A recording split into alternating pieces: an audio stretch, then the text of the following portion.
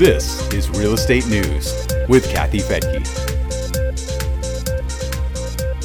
In this Real Estate News Brief for the week ending January 28th of 2023, what's happening with inflation, a new surge in foreclosures, and the affordability of renting versus buying.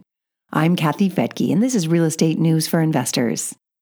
We begin with economic news from last week.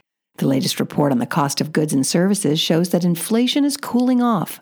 The PCE index is the Federal Reserve's preferred measure of inflation, and it shows a tiny 0.1% increase for December. That reduces the annual rate from 5.5% to 5%. When you eliminate the cost of food and gas, the monthly increase was 0.3%, with an annual rate that's down from 4.7% to 4.4%. PCE stands for Personal Consumption Expenditures. We also have a new report on the GDP. The government reports that the gross domestic product grew at a solid 2.9% in the fourth quarter of last year. That's after a reading of 3.2% in the third quarter, and two negative quarters, of course, in the beginning of 2022.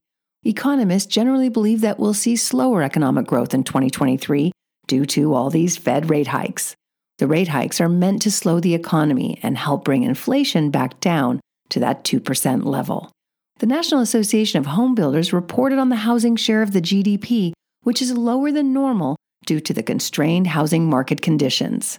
The NAHB explains the two housing market components that contribute to the GDP as the residential fixed investment, or RFI, which includes home building and remodeling. The second component covers housing services like rent, utilities, and the cost that owners would have to pay if they had to rent their own home. For the fourth quarter, the RFI was 4% of the economy, while housing services accounted for 11.9%. That's a total of 15.9% of the GDP. Historically, the total is 17 or 18% of GDP, with an average of 5% for the RFI and 12 to 13% for housing services. Weekly jobless claims are down again to their lowest level since April. Weekly initial claims dropped another 6,000 to a total of 186,000. Ongoing jobless claims were up 20,000 to a total of 1.68 million. Several companies have announced layoffs, but that hasn't had an obvious impact yet on jobless claims. New home sales were slightly higher in December. The Commerce Department says they were up 2.3% to a seasonally adjusted annual rate of 616,000. Year over year, they're down 26.6%. New home sales hit a peak of 1.04 million in August of 2020. Mortgage rates were down a little bit more last week. Freddie Mac says the average 30-year fixed-rate mortgage was down 2 basis points to 6.13%. 15-year loans were down 11 points to 5.17%. And as a reminder, mortgage rates basically follow inflation, and because we're seeing inflation come down, we'll probably continue to see mortgage rates go down. Foreclosure rates are rising once again, but have not returned to pre-pandemic levels.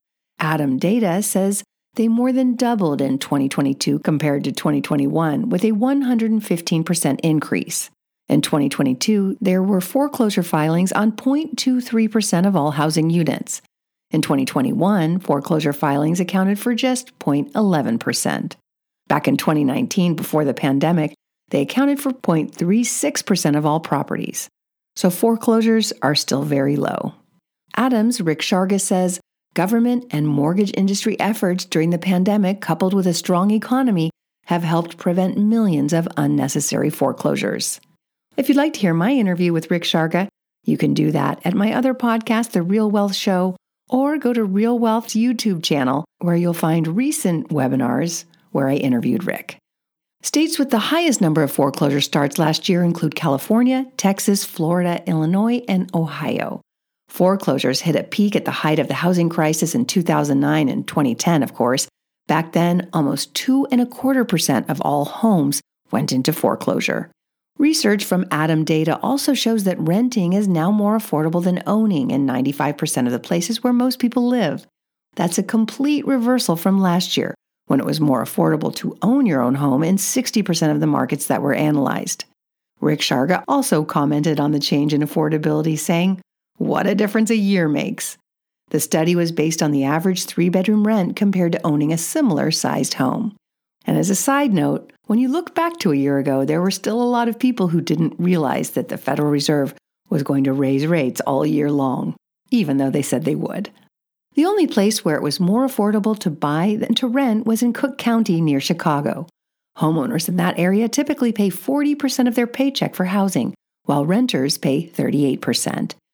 If you'd like to learn more about investing in today's rental housing market, check out our virtual live event on February 11th. It's an all-day event featuring 10 property teams in 11 markets and 1 commercial broker. They'll tell you what's going on in their markets and what kinds of deals they're finding. You can find out more by joining Real Wealth for free at newsforinvestors.com, and then you can register for the event. If you miss it, we'll have some of the sessions available on the Real Wealth website for a replay. But if you want to see all of it, you'll need to attend. Well, that's it today. Check the show notes for links. And remember to hit that subscribe button and leave a review. I love reading the reviews, so thank you. I'm Kathy Fettke. Thanks for joining me here on Real Estate News for Investors. The views and opinions expressed in this podcast are provided for informational purposes only and should not be construed as an offer to buy or sell any securities or to make or consider any investment or course of action. For more information, go to newsforinvestors.com.